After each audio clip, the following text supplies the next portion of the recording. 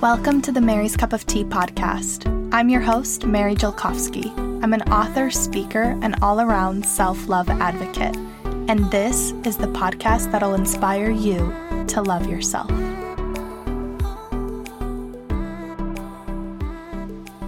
Hey, self-lovers. Before we dive into today's podcast episode, I want to make sure you know about my 2 books on self-love. If you're struggling with body image or self-acceptance, then I highly recommend you check out my first book, The Gift of Self-Love. It's a comprehensive workbook to help you build confidence, recognize your worth, and learn to love who you are. You can get it wherever books are sold by searching for The Gift of Self-Love or go to my website, maryscupoftee.com/book. Thousands of you have read and dove into The Gift of Self-Love. The reviews are just incredible. So many 5-star reviews, and I'm so forever grateful that it has touched your lives in such a big way. After publishing The Gift of Self-Love and reading all your positive feedback, I noticed that many of you asked me for a tool that would help you build a daily practice of self-love into your life, which is why I decided to create a new self-love journal, 100 Days of Self-Love. It's got 100 journaling prompts that cover all areas of life: body, identity, purpose, relationships, emotions, and more. So you can think of this as a metaphorical multivitamin for self-love. You can get the journal wherever books are sold as well by searching for 100 Days of Self-Love or go to maryscupoftee.com/journal. These 2 books, The Gift of Self-Love, the workbook, and 100 Days of Self-Love, the journal, are complementary to one another, so the content does not overlap. It just depends on what you want or need at this point in your life. It's my mission to share all the self-love tools with you, so I hope that both my books and this podcast can help you do just that.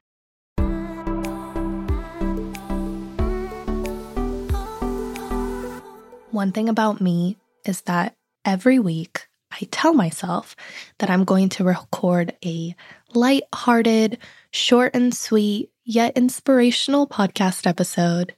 And not every topic has to be deep, dark, and heavy. And then I hit record and I end up talking about things like self-sabotage, which is the topic of today's podcast episode. Now, you may wonder, why did I decide to talk about self-sabotage? And I think we all know the answer to that. I just have to confess it to you out loud. I have been struggling with self-sabotaging, and it didn't hit me until literally earlier today that that's what I've been doing to myself. I have been coming up against feelings of just resistance to doing what I want to do, and then just a hodgepodge of difficult emotions that I'm also feeling guilty about, because I'm like, why are you feeling this way during the best time of your life?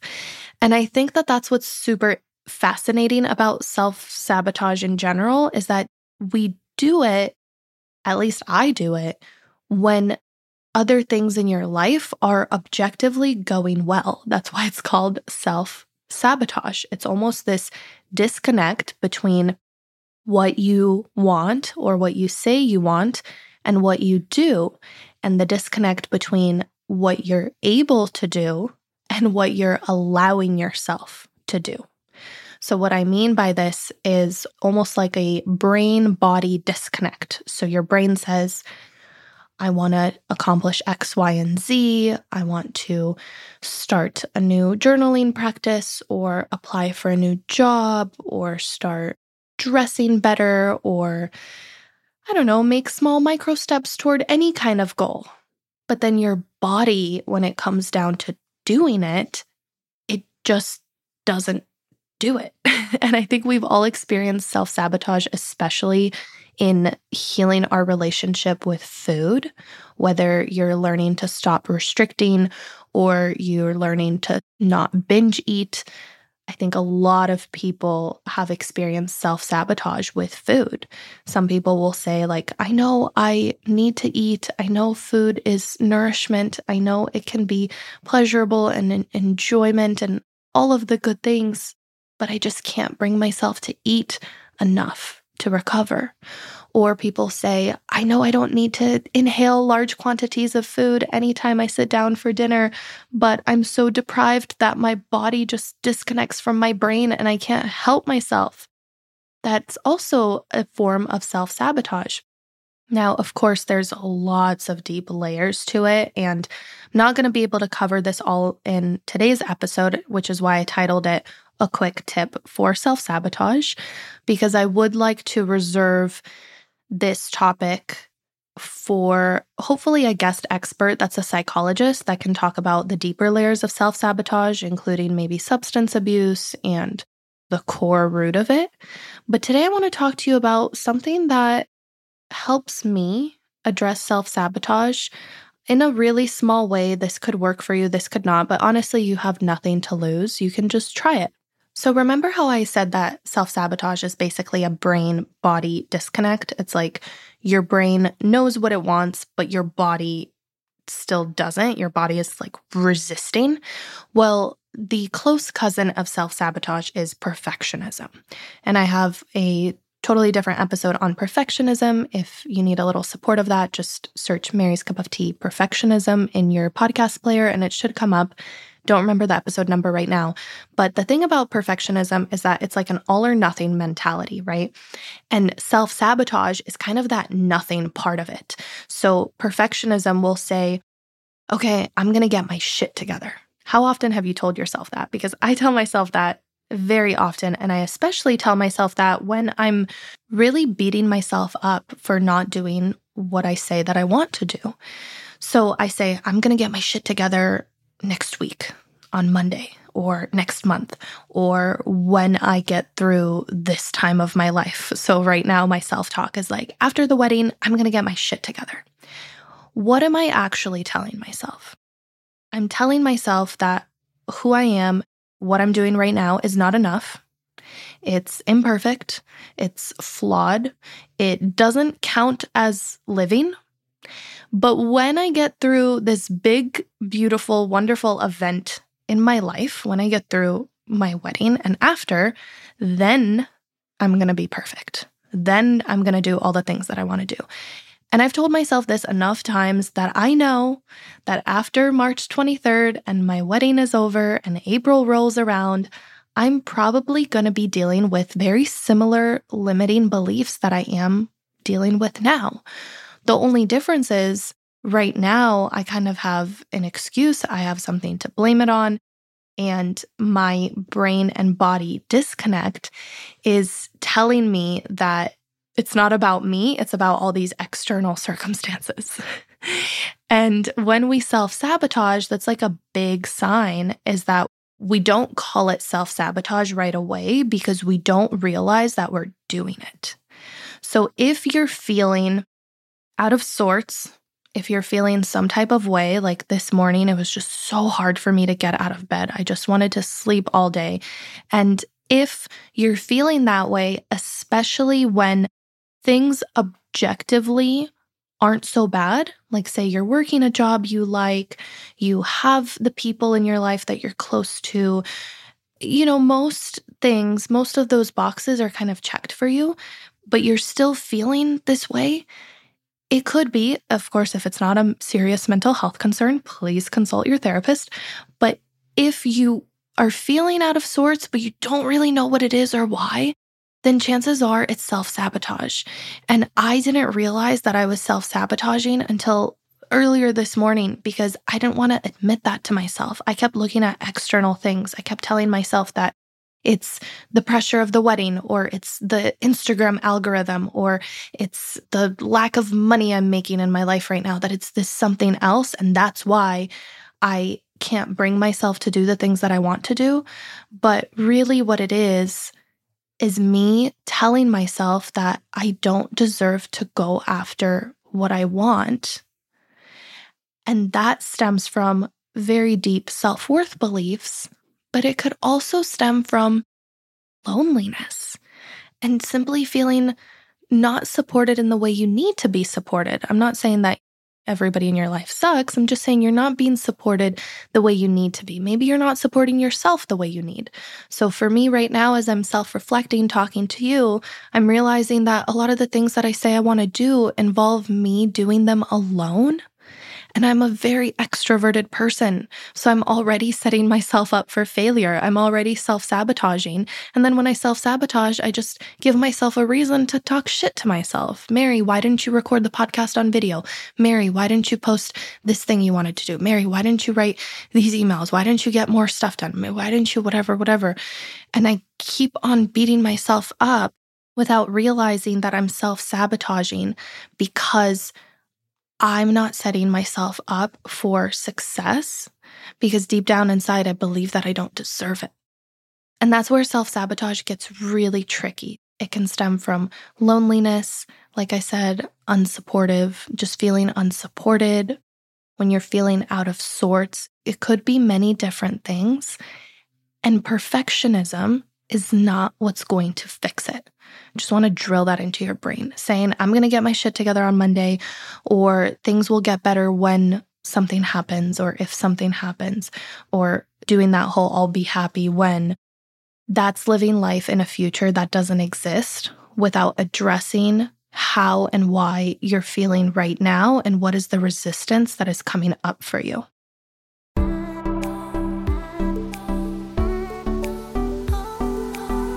About 3 years ago, I started putting together a playlist with uplifting, inspiring, and empowering songs.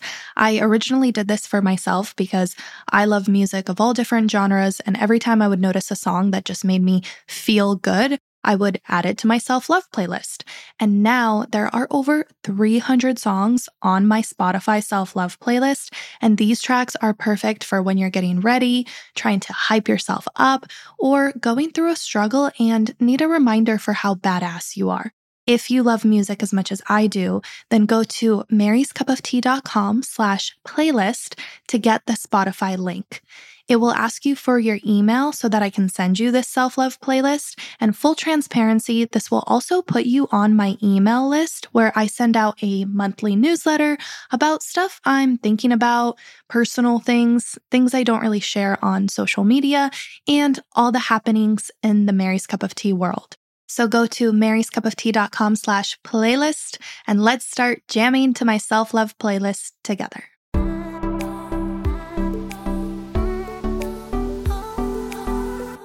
So my simple tip for self-sabotage, all that preamble aside, is to pattern interrupt. A few years back, I was mentoring somebody who was dealing with binge eating and body image that comes with that, but especially binge eating. And she would tell me, Mary, I've gone to the doctor, I've talked to a therapist, I'm still binge eating. I know I'm eating enough throughout the day.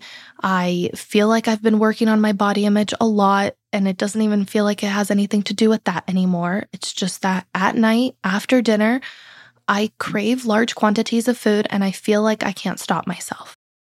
Actually, she said this was not at night after dinner. She said after work. She goes, I get home from work and food is my escape.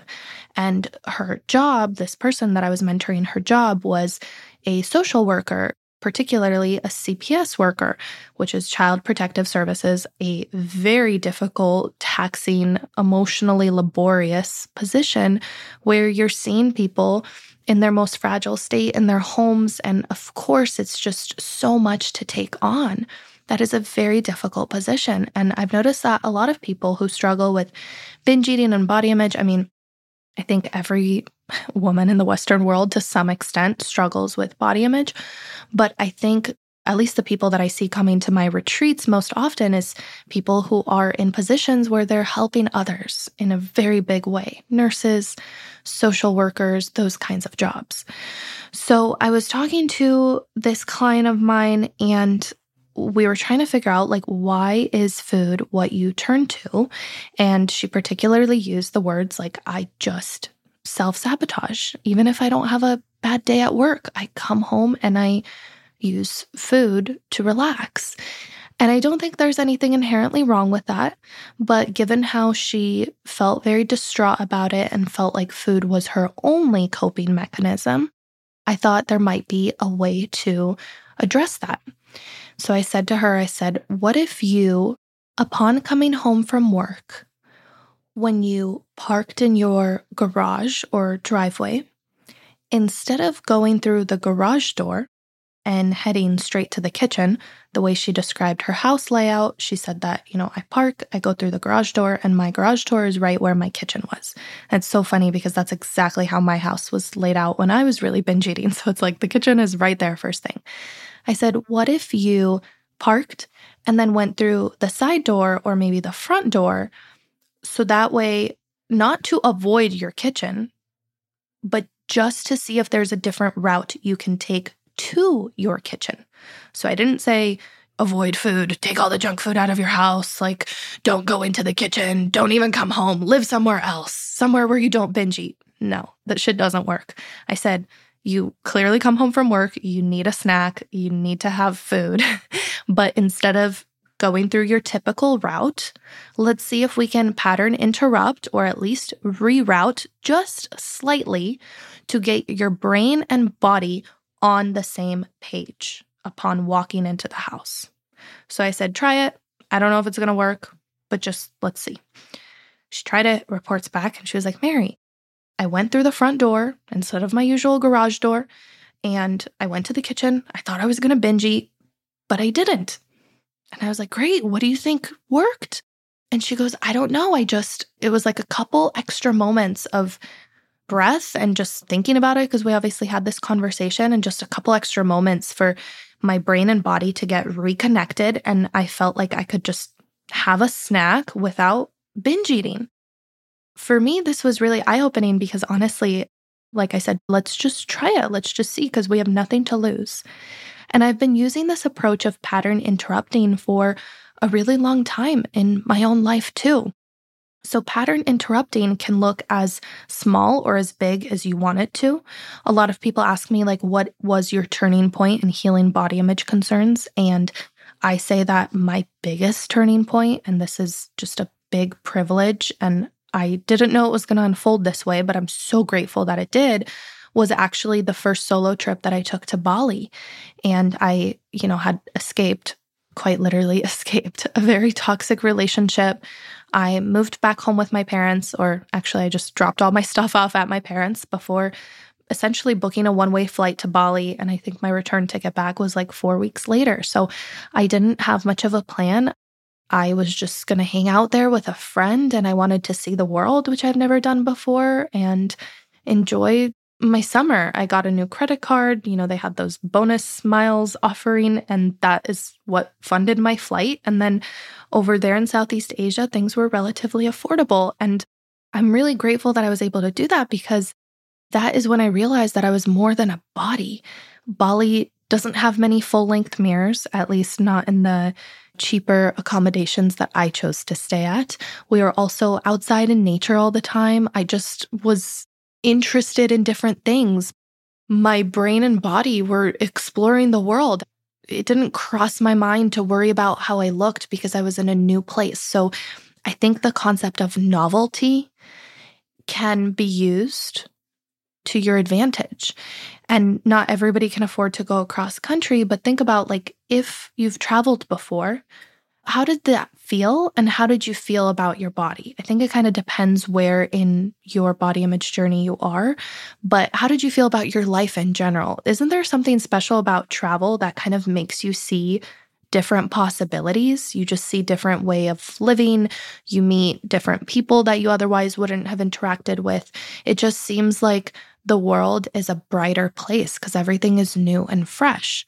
Now, that's a big example of pattern interrupting. You put your same self into a different place, and you might have a totally different, hopefully more positive experience. This doesn't mean that you're running away from yourself, but maybe it's just enough to get you out of your old environment to help you see a different possibility. And hopefully, at least the goal with, the way I host retreats, you come back keeping that fresh perspective, holding on to those positive emotions, knowing that you can create them for yourself, and also knowing how to generate them when you're feeling low or if you're slipping back.